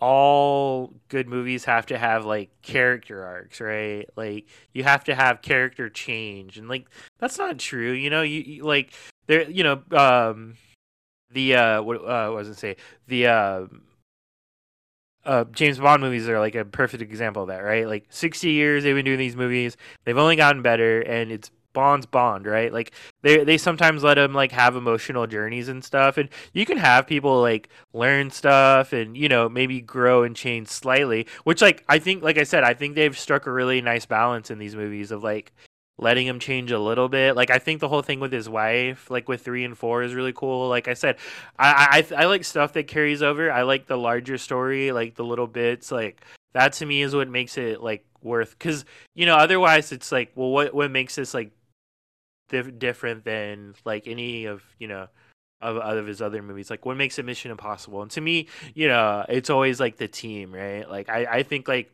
I don't know, I just think the team aspect is really underrated. Like and I'm really glad that they've leaned more into that, like you know, as they've gone on and stuff. Because like even Jeremy Renner, I think is great. Like, you know, he's not someone who I've been like. I mean, I thought he was great in like Hurt Locker and stuff, but he's not someone who I like. When I saw this movie, like, you know, I loved Rebecca Ferguson obviously in Dune, and you know, Simon Pegg's really funny, so I was like looking forward to seeing them. But Renner, I was like, all right, yeah, he's Jeremy Renner, he's Hawkeye. uh, but yeah, no, I like everything. Like you said, everything works really well. Like, it's really like even though you know ultimately he's probably gonna win, like it keeps you. It does a good job of like making you go back and forth, right? It's like every time he's about to like, or every time something good happens, like something bad happens, you know, and then he deals with it, and then something good happens, and then something bad happens, and it just keeps on going over and over. But like it escalates and stuff. And yeah, like I said, it's 5 stars for me. Like I was really satisfying. I hope you're not. Like I said, I hope I didn't worry you too much. But yeah, like I said, I love this movie. Like I said, I don't know any other action movies now, like of this decade, that are like doing probably. this. Yeah, I don't know if like you know you could obviously say like Christopher Nolan. He's a guy who likes to do practical and stuff. Um, but yeah, you know it's hard. Like I said, it's harder and harder to find like real action movie, like real movies. You know. Yeah, like, you know, and obviously it's my favorite franchise for a reason. Um, it's one of those like film franchises that like actually care about the cinematic experience. You know, it's they you know, and that's mainly Tom Cruise, right? So I think it's the It pairing all of comes from Tom. Yeah. I think the pairing of Cruise and McQuarrie are, you know, incredible because it's like they both, you know, care a lot, and you can tell that they care, and it's you know, it's a fun like I don't want to say they're dumb, right? Because I don't think they're dumb, but like if you want to say like action movies are dumb, then it's like a fun like action movie, but it's also like well made. You know, it's not like I like think like I think you can say like you can like people might say like, oh, it lacks depth, right? It's like whatever, that's fine. But like, who cares? Like, it doesn't matter. but Like it in a also fucking situation, the vibes are impeccable. You know, it has to. no, like I'm saying, like I'm not coming to this movie for the like. I'm not coming to this movie for the same reason that I'm going to like other movies. You know what I'm saying? I'm coming to this movie because, like I said, I don't want to look at like what I love about these movies is that I'm not like on my phone. Like, I mean, or maybe I'm a little bit on my, but like I'm always a little bit on my phone. But you know what I mean? Like, I'm not checking my phone. I'm not checking the time because I'm so like wrapped up in like what they're doing, and they're very like simply structured movie. Like you can see like, oh, here's the first sequence, and then it builds up to this turning point, and then here's the second sequence, and it builds up to this turning point. That's the first act. And like I said, like I think like if I was teaching action movies in like in screenwriting class, this is like a number. This is like definitely a movie I would show. Like because like I said, I think it's like it's contemporary too. Like it's like a lot of like older action movies. I think we like them because of kind of how create like Cobra, like Cobra's create like Cobra or like Stone Cold, like those guys are insane but like they're such like relics of the time, right? So Mhm. like Yeah. that's kind of like what makes it fun to watch. Whereas these are like just legitimately good. Like these are like because if you ask me like what's my favorite action movie, I'm probably gonna think of a lot of bad ones, right? That I like. Like I'm probably gonna be like, oh well, like Hollywood Cop or like Samurai Cop or like because like it's like oh when I think for action movies it's like synonymous with like cheesy or bad but like I said these movies are not these movies. That's why I call them the gold standard. They're I was gonna say the Merrill Lynch, but like that obviously. But whatever like the big whatever the most famous bank is like they're the like Berkshire Hathaway to use an investing reference. Like they're like that to me is what these movies are. And like I said, I always felt that way, and I just couldn't express it because I hadn't watched them all. But like after watching Rogue Nation, I can like definitely say like 4 was like a big leap, like just like scope wise, like scale wise, climbing the Burj Khalifa is pretty crazy. Even though he had done the rock climbing one. The only thing I really miss is like I remember like with the first 3 he would do like Limp Bizkit did the song for one of them, and like he would like go on TRL, like Tom Cruise would go on TRL and like hype it up, and like uh he would be like Limp Bizkit's favorite biggest fan or whatever, like just because he was so in love with like the movie and hyping it up. He's like, yeah, Mission Impossible, like or like Metallica or something. Maybe it was Metallica, whatever. But yeah, like I kind of miss like the spectacle of it. Like I said, on screen it's a spectacle, but I it could be a Well, little more playful, I guess. yeah, I mean, like when Fallout came out on Blu-ray and on home, him and Christopher McQuarrie had the like don't have your like how to turn off motion smoothing like on your TV, right, to get like Oh the best yeah, yeah. quality, so like he Oh, does, I watched this on a 55-inch 4K. So he does have he has the love, I think, and the passion. It's just yeah, like not, he's not doing like the couch jumping and like his interviews are a little more reserved. yep, I think the problem is too, like he's been spurned so much by the interviewers, right? That he doesn't want to necessarily like give all that. sure, I think it's a problem with the interviewers more than I think his passion is still there, but the interviewers are have ruined it for him. But yeah, I think yeah, like just like in terms of in terms, like you said, in terms of like action movies, right? Like thinking of like your favorite action movies. It's like it's really weird that like, or not weird, but like for me, it's one of those things where when someone talks about like the best movie of all time, right? You kind of like you go like you said, it's like this is the best movie or this is like the worst movie, right? Like in hyperbole. But like yeah, you said it the best, I think, is when you said this is kind of like the gold standard of like yeah, an action film franchise, right? And I do believe that in terms of the entire franchise. And like Rogue Nation is the only like standard contemporary action movie that's like in conversation of like my mm, top 20 films. It's in my number 20 film. Like it's my 20th favorite film if I had to like rank them, right? And yeah, it's like crazy that I like spy movies, but it's like crazy that like it's like on a different level yeah, for me. It's like it's like it's elevated, kind of like the genre, and I don't think like really any of the films have kind of lived not Mission Impossible, but I don't think any like action films have really lived up to like the hype that I get when a Mission Impossible movie like comes to theaters. Like Yeah. even in my like peak Marvel fanboy, like when I was Hmm. younger, right, days, Yeah. and I was like excited to go see Marvel movies. Like I have never been like, I've always been like, okay, I'm going to go and watch these, and I'll probably enjoy them, right? Like, or I won't. Yeah. It's either or. But like Mission Impossible movies are the only ones where I'm like, I absolutely have to see this. I've got to like Oh yeah. go. I've got to be there like the second that I'm able. Like if I'm have to work the next day, I don't give a shit. Like I'm going Yeah. to sit down. If I have something that's due, I don't Yeah. care. I got to go and watch this movie because like, and I might go see this movie multiple times. It's one of those. Yeah, it's that like feeling you get when you're a kid, and it's like it's so hard to recapture that as an adult, you know?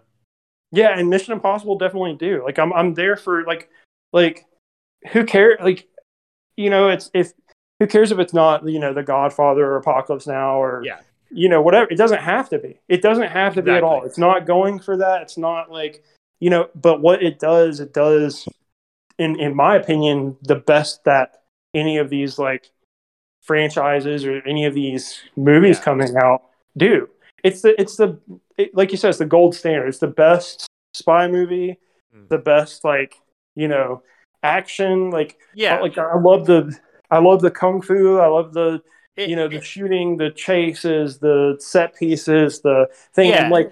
like I said, Rogue Nation's the peak of that in my opinion. And what this movie does that like not a lot of other movies do is that it doesn't like there's like multiple action set pieces, but they're all different. Like, you know what I mean? They're not like repetitive, because that can be something with action movies where it's like it gets very things get very repetitive.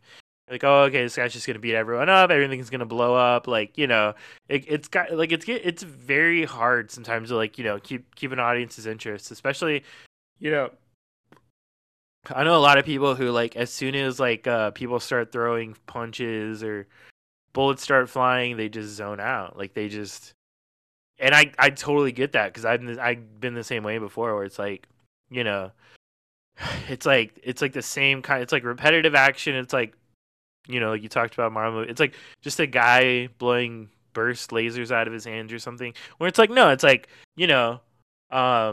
with these movies, it feels like everything's well thought out, everything's well paced, everything's like I trust that Tom, like I trust that I'm in good hands with Tom, like when I watch, like I said, I watched Ghost Protocol and Rogue Nation with my mom, and she's really excited to see the next one.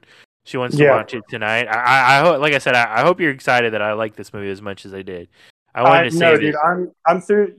It's always that thing because where that's how I that wanted to save it, because I was like, I hope, because I was like, yeah, like I said, there's a lot of stuff I haven't seen, but I'm not in a rush to watch. Like, there's a reason why I never watched it until now, right? You know what I'm saying? Like, I'm glad I saved this movie until now, because like if it was a movie that I had seen a few years ago, I'd probably be like, oh yeah, like yeah, like I I I don't know if I would saw it. have been appreciative. I saw it in theaters, like the day it came out, and Yeah, I remember walking out of the theater like absolutely blown away, yeah, and like I legitimately, you know, a lot of films. It's hard for like a movie to just like appreciate and value, oh for yeah, like especially if you think of it like amazing, And I've seen it, like I said, I saw it a couple times. I think I saw it like 3 times in theaters. yeah, Like I went with a different groups of friends. I'm like, you guys got. It was one of those you guys got to see this movie. yeah, And uh, yeah, it like it was like I've been on the Rogue Nation bandwagon from day one, and like I've watched it multiple times, and sometimes like I'll do some rewatches. Like I kind of said in the group chat, like I'll do Fast and the Furious rewatches yeah. and Mission Impossible rewatches every now and then.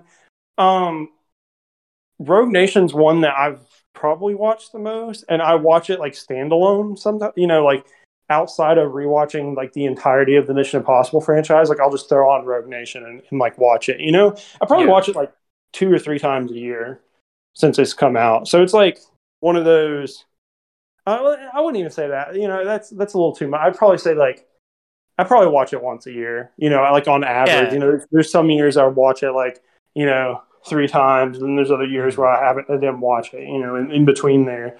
But yeah, it's only appreciated in my eyes, like in value. It's kind of stayed up Yeah. there, and I'm still every time I watch it, I'm still kind of like I don't want to say blown away because that sounds like film critic hyperbole, but I am kind of like astounded how much I like it still.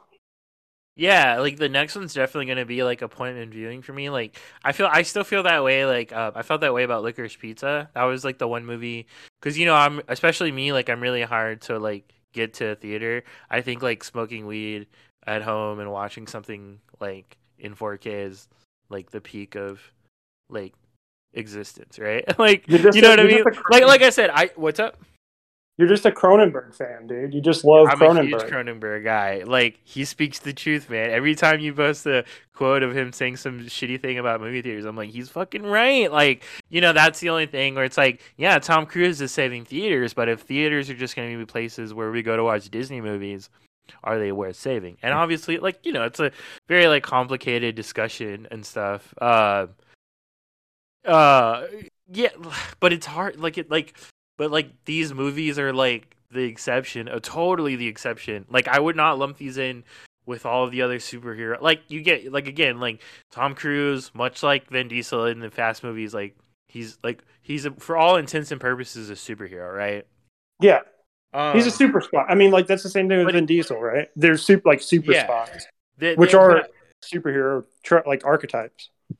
Yeah, but I wouldn't. Yeah, exactly. But I wouldn't call them. I wouldn't lump it in with all the superhero stuff. I think there's a vast difference between, like I said, shooting your movie in front of a blue screen, for a bunch of like not, with a bunch of non-union people who are working like 16-hour shifts for like $13 an hour or whatever, and just like some insane like whatever like situation. Like I said, it just sucks to see people cut corners and like try to do everything the cheapest way possible and stuff.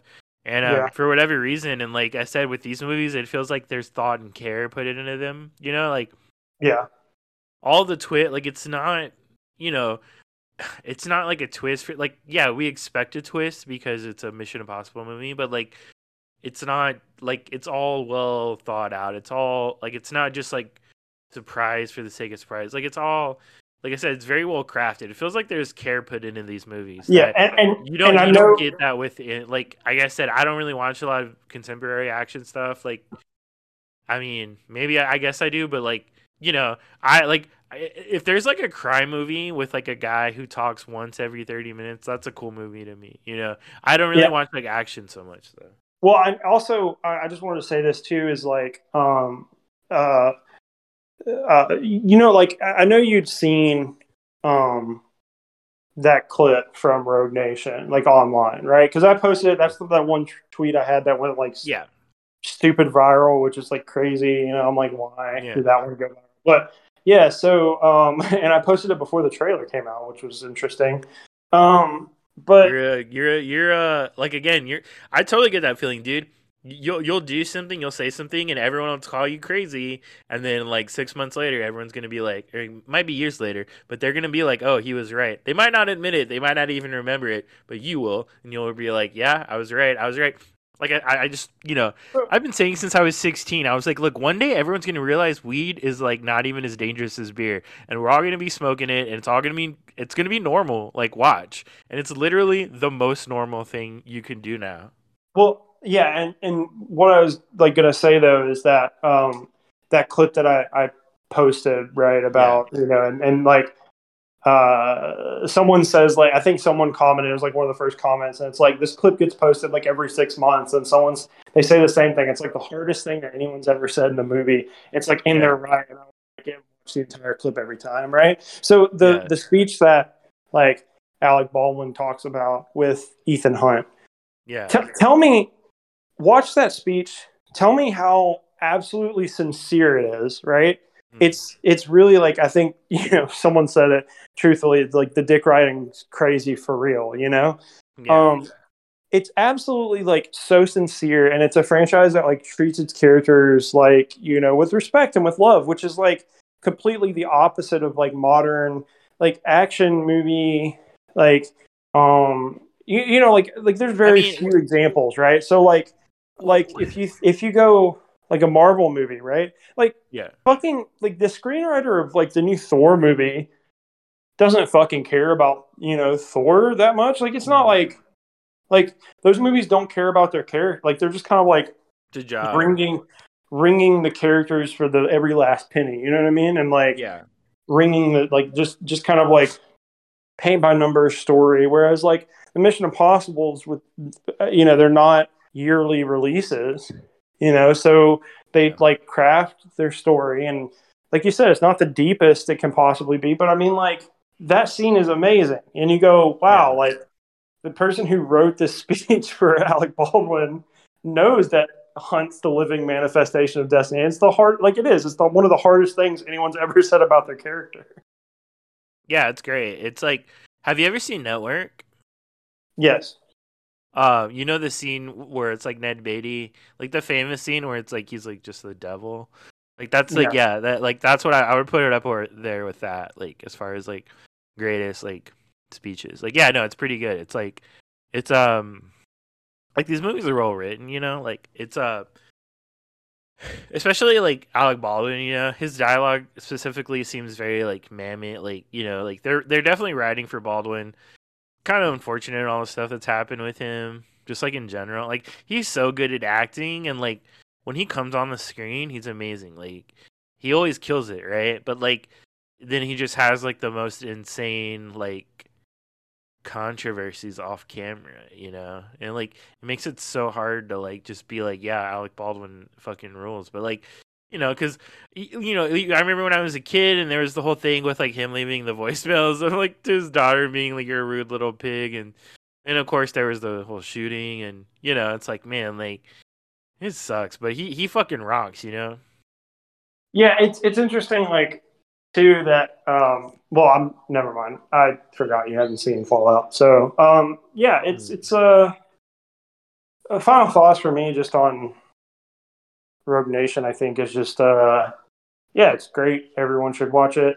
Probably my favorite action movie of all time. Yeah. And that might be hyperbole, but it's my favorite film franchise of all time. So, and my favorite film and my favorite film franchise obviously is gonna, kind of be a little more elevated in my eyes. So, yeah, that's my Yeah. final thought. What about you? Yeah, look, even with top of the line crypto, you're not gonna convince me this is a bad movie. Like I said, five stars for me. Uh, like I said, I think like I was gonna say like what even are action movies these days? Like what, like, because like like again, the answer is like Marvel movies, right? It's like that's what Well, constitutes action. the only franchise I can think of besides Marvel movies that has kind of stayed for a while and is modern day action films is John Wick, which like I like Yeah, John Wick like one. It's like a cool like John Wick one is one of those movies where it's like the guys like saw what worked with John Wick and was like, we're just going to continue to do that the entire yeah, time. It's like okay, like yeah, you can do that for like a movie, and then like two and three come yeah. on, and you're like, okay, I've already seen a movie with this. Right? Like I don't need to see this that much as much anymore. Yeah, and then, It's like I was saying, that's like a big compliment to Mission Impossible. Is like, yeah, I know what you're saying. Like, I've only seen the first John Wick, and I'm like, yeah, like after a while, like a guy just like shooting a guy or like fighting, like it just kind of it's good. becomes, It's good. John Wick one's yeah, good. John Wick two is like okay, it gets a little ridiculous towards the end. I think like literally like one of my roommates was like talking about John Wick, and she was saying like, yeah, it's just like she said at a certain point, it's just the same thing happening, and it's too much. She's like three was like I recently saw three, and she was like three was just too. I was like, come on, like that's too yeah, much. Like you're going too over the yeah. top at this point, It, if that's me, I'm putting John Wick in like feudal Japan, right? Ancient Egypt. I'm mixing it up, right? I'm sending them back in time, all right? That's what you're getting when I'm gonna get when they give me the John Wick property, because again, like, dude, honestly, I think it's true. It's like, yeah, like, okay, I've seen a guy like disarm a guy, do some Krav Maga, fucking break his neck, shoot him. Okay, cool. But like after a while, it's just like, it's just like I Too said, much. that's a big compliment to Rogue Nation, is that it doesn't happen in this movie. You know what I'm saying? That's what I wanted to be clear. Like I said, that's a very like common thing with action movies. It's just like it's just the repetitive story beats and stuff, and there's no like they're not even like attempting to do anything with at least the plot, right? Like you don't have if you're not gonna you don't have to have deep characters, that means you better have a badass fucking plot, Yeah, I and exactly. and yeah. Action movies can't like necessarily survive on vibes, right? Like Yeah. I think action movies are like,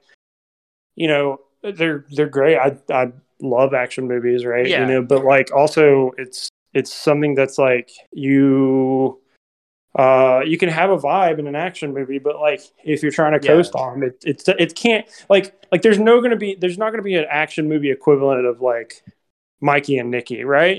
Like Yeah. just perfect vibes, like all the way No, yeah, through. Like it's you're there to it's watch like a guy get punched in the face, and but like, and you go, okay, there's some like inventiveness in this, but like Rogue Nation, the difference between like Rogue Nation, I guess, and John Wick, he's like John Wick is just like relentless action nonstop the it's the entire time. same. And you Yeah. just go, okay, like I don't care about any of these people he's killing. Like there's no stakes. Like I don't really Yeah. think he's endangered any moment. Whereas like even though like Ethan Hunt's like a super Yeah, soldier that's or what I'm whatever, saying. Yeah. it's still like I want him to succeed because I'm so invested in Ethan Hunt as like I don't care about John Wick as a character. I just think it's cool when he shoots guys. Yeah. Whereas like Ethan Hunt, like I actually care about as a character because like he's and like his characters. The reason I care about him as a character is because he cares about the other characters. Like I Yeah, really, yeah. it's That's what I'm like saying. Yeah, no, dude, that's what I'm saying. One, that's what I'm saying about like how the team grounds him. Like they yeah, for ground sure. Ethan Hunt grounds. Like I said, they do the wife thing for a while, but when they focus on the team, I think that's like the genius thing because it like grounds him like as a human. Yeah, Uh, and yeah, that's what I was saying. And then like the thing is like you know, what's the vibe of a fucking James Bond movie, right? It's like guys who like, you know, buy Ciroc and think it's fancy, or like, like they're really into Philippe Petit watches, but they can't really afford them, and they love to buy like a BMW one day. Like guys who think they're Joe Francis, right? Like I don't know, maybe that's really fucked up and like mean. I'm sorry if there's any Bond fans that are listening to this that are like I'm a Bond getting fan. mad at me. Yeah, okay, yeah, but you know what I mean. Like, what's the vibe? Like, the vibe. It's very like the vibe of a Bond movie is very like Aqua de Joe, right? It's like very like GQ Yeah, magazine, right? it's the thinking man's action movie, right? Quote unquote. That's But what I feel like I it's see more what of you're like, saying. you know what I mean. I feel like it's like like okay. And again, I know I'm not saying this is you. I know this isn't you, but like to me, when I think of Bond fans, I think of like Ryan Gosling in The Big Short. Like American Psycho guys, right? Yeah. That are like oh, this is cool. Like, Grey Goose, Martini You think of Tequila. you Like, think of Christopher Nolan? exactly, yeah. I think of just pompous ass fucking like alpha brain dudes that are like, like I don't know. I could bet Mike Cernovich is probably a big Bond guy. I don't know. But yeah, I know. Like I'm saying, like I'm not trying to like diss Bond. I'm only saying this because like in comparison to Mission Impossible, like I said, Mission Impossible doesn't do any of that shit. Like the vibe, like I like none of that. There's no bad vibes with Mission Impossible. The vibes are Yeah. all they're good. Like especially when Rebecca Ferguson shows up. Like I said, She's the perfect. That's the thing about this movie. She's the perfect person to add to the team. You know what I yeah, mean? Because she's like a on again, off again bad guy. Like she's she's a good guy ultimately, and like wild that's the thing card. is that's like Ethan Hunt is like so blinded because he's like he knows she's a good person, right? And it's like Ethan, Yeah. like, they said Ethan Hunt, right? It's like he is the manifestation of destiny, right? He's like there to, there's nothing like political about him. He's there to defeat evil. He doesn't want like, because like all the villains want the world. Like initially, it's Yeah. like, okay, we got to stop Russia, right? Because it's Cold War, politics. But like typically the bad guys in the Mission Impossible movies aren't, like a Yeah. nation. Like if they're a Well, nation, it's because they're going to blow up. Like well, they're going to blow up like everybody, like innocent people, yeah. Well, it's And crazy because in Rogue Nation, they literally make England the bad guys. yeah, and yes, for sure. Yeah, it's great. And um, it's like the thing about it is too is like Ethan Hunt is like, and you see this in this one, and especially in Fallout, he can't let like a single innocent person die. Like he's just like Yeah. Ethan Hunt is so like good Yeah. that like and like I said, he's so good because he's like he's a character that like went through a lot Yeah. in the movies, and has kind of like been filed down to like not a character, but like his goodness is the thing that kind of like drives him. And so that Ethan Hunt's kind of like Captain America in the comic books, right? Like in the comic books, typically to like resolve, like used to in Marvel, to like resolve a Yeah. dispute, it was kind of like Captain America's the guy who's like right and righteous, right? Like Yeah. if he says something, it's typically like the morally right thing. You know what I mean? Yeah.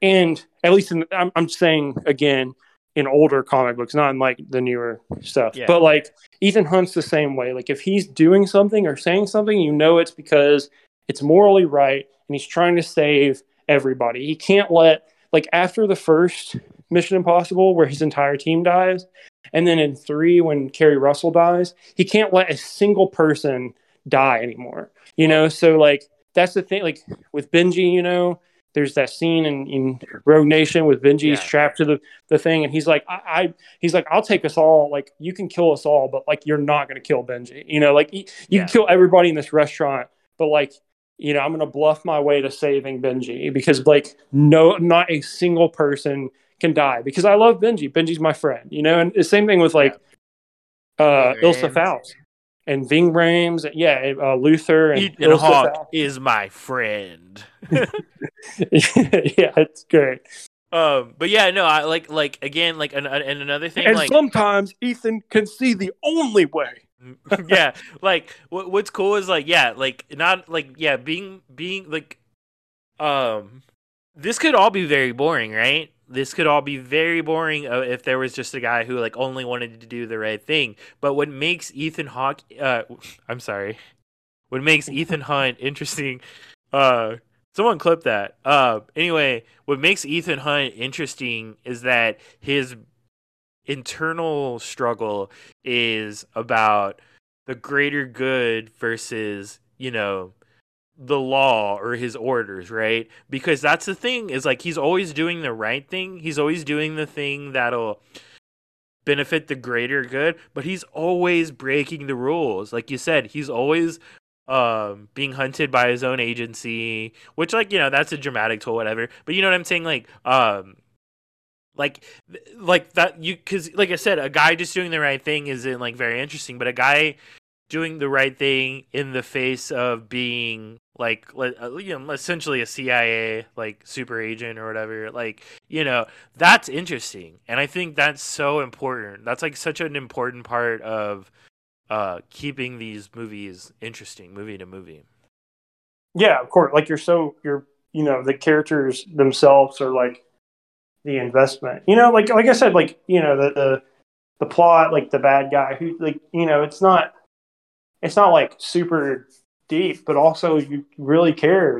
It's not like that's the thing is like the stakes are different. Like if I watch a Thor Yeah. movie, I don't like Thor's not going to die. Like, and I know Ethan's not going to die, but it's like at the same time, it's like it's like Well, I don't want Ethan to get hurt. Like I well, want Ethan to that's come what I out. was saying was that's what I was saying that they were so good at was like even though we ultimately know Ethan's probably going to win, they're so good at like going back and forth and like making you think he's not going to succeed, right? Because if like you give yourself up to the movie and you just watch it, there'll be parts where you're like, oh yeah, he's got this in the bag, and then of course immediately something bad will happen, and you know suddenly his fortunes change. And like you said, even though we know he's going to live in the end, they do a really good job of like just making it interesting and making you like second guess yourself.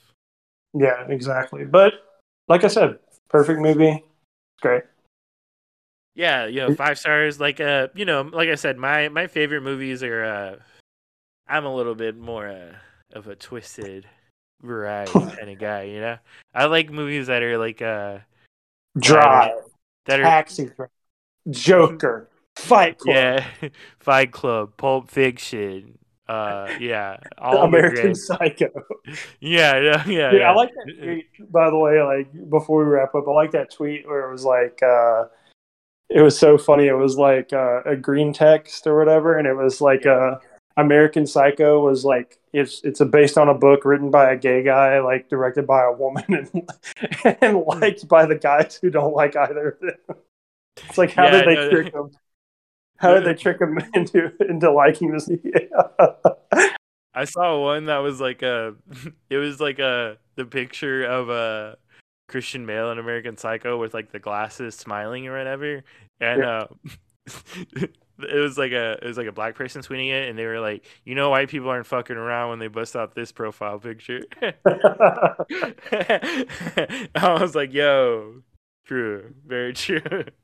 Um, Great but yeah, time. with that said, like I said, five stars. Again,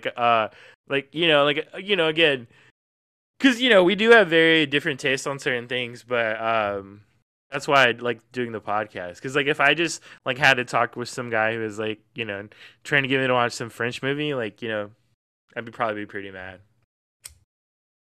Yeah. Do you want to go ahead and say what we got planned for next week? Yeah. Well, yeah, I was gonna say yeah. So, um, that's it for this week. Now it's time to look forward to next weekend. Next week, next episode. We are gonna do, I believe, a boys episode this week, a bonus episode. Yep. Uh, yeah, and then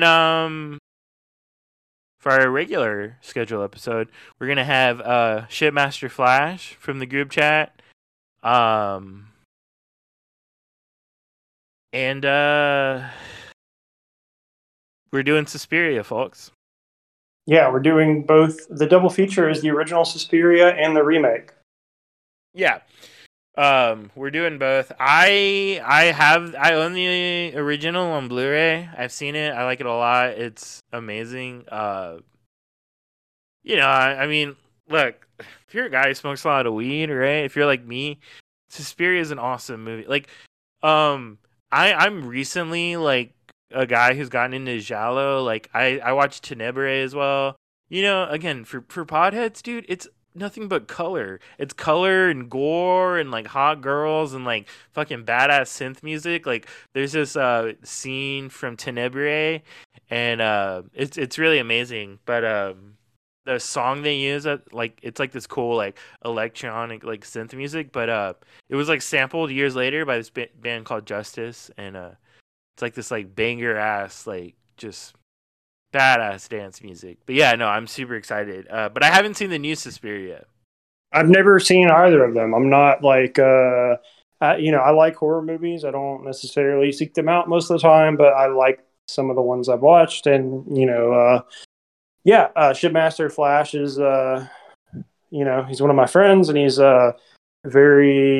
he's a horror head. He's like the most knowledgeable person Yeah. about horror movies. So I'm very excited about having him on to talk about two horror movies that I've never seen and I've only heard about. So Yeah, and I'm trying to write a horror movie now. I like, I'm a Shudder subscriber. I do like, I like again, I like.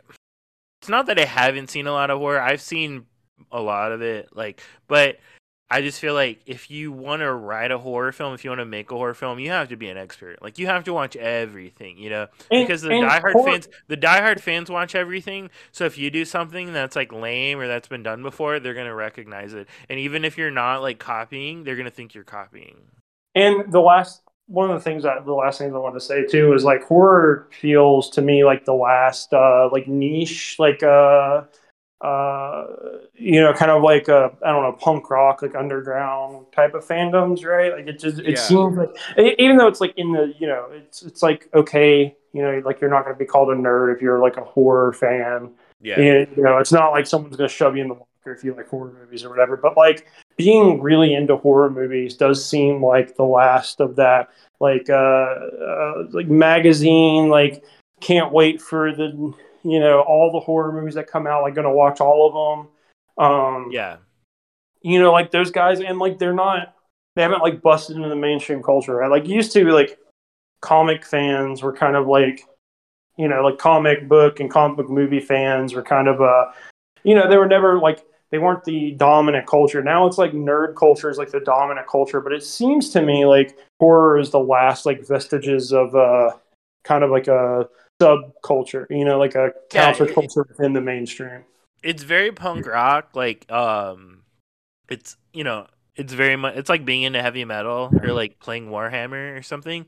Like, but at the same time, like like again, as a writer, people are always telling me, dude, horror is the easiest way to break in. People love making horror movies. They're very cheap. They make a lot of money. The hard thing though is that everyone's trying to make them. So you can make like something boilerplate and maybe get somewhere. But if you want to make something good, if you want to make something that stands out, like it's, you gotta really, like, again, you have to be absorbed in the genre. And like, again, this is the mode I've kind of been trying to get into. Like I said, I watched this movie called Popcorn on Shudder the other day. It's like not a great movie, but it's about like this like high school movie. It's like a movie club, and they're like throwing a big fundraiser, and it's like a it's like an all night movie marathon that they're doing. And that's like, I love horror because I love that you can do those kinds of movies in a horror film. Man, yeah, I'm glad we're getting into horror. I'm super stoked. Yeah. So with that, like we said, we'll see you next week. We got two great episodes planned. So I hope you guys Yeah. enjoyed the podcast. Yeah. Let us know what you think too. So Yeah, listen, tell your friends. We're not asking you for money, so not yet. I'm just exactly. kidding. No, yeah, no, it's all free. It's all good. No ads. We're here for the love of movies. That's why we exist. We love you too. Yeah. See y'all. Good night.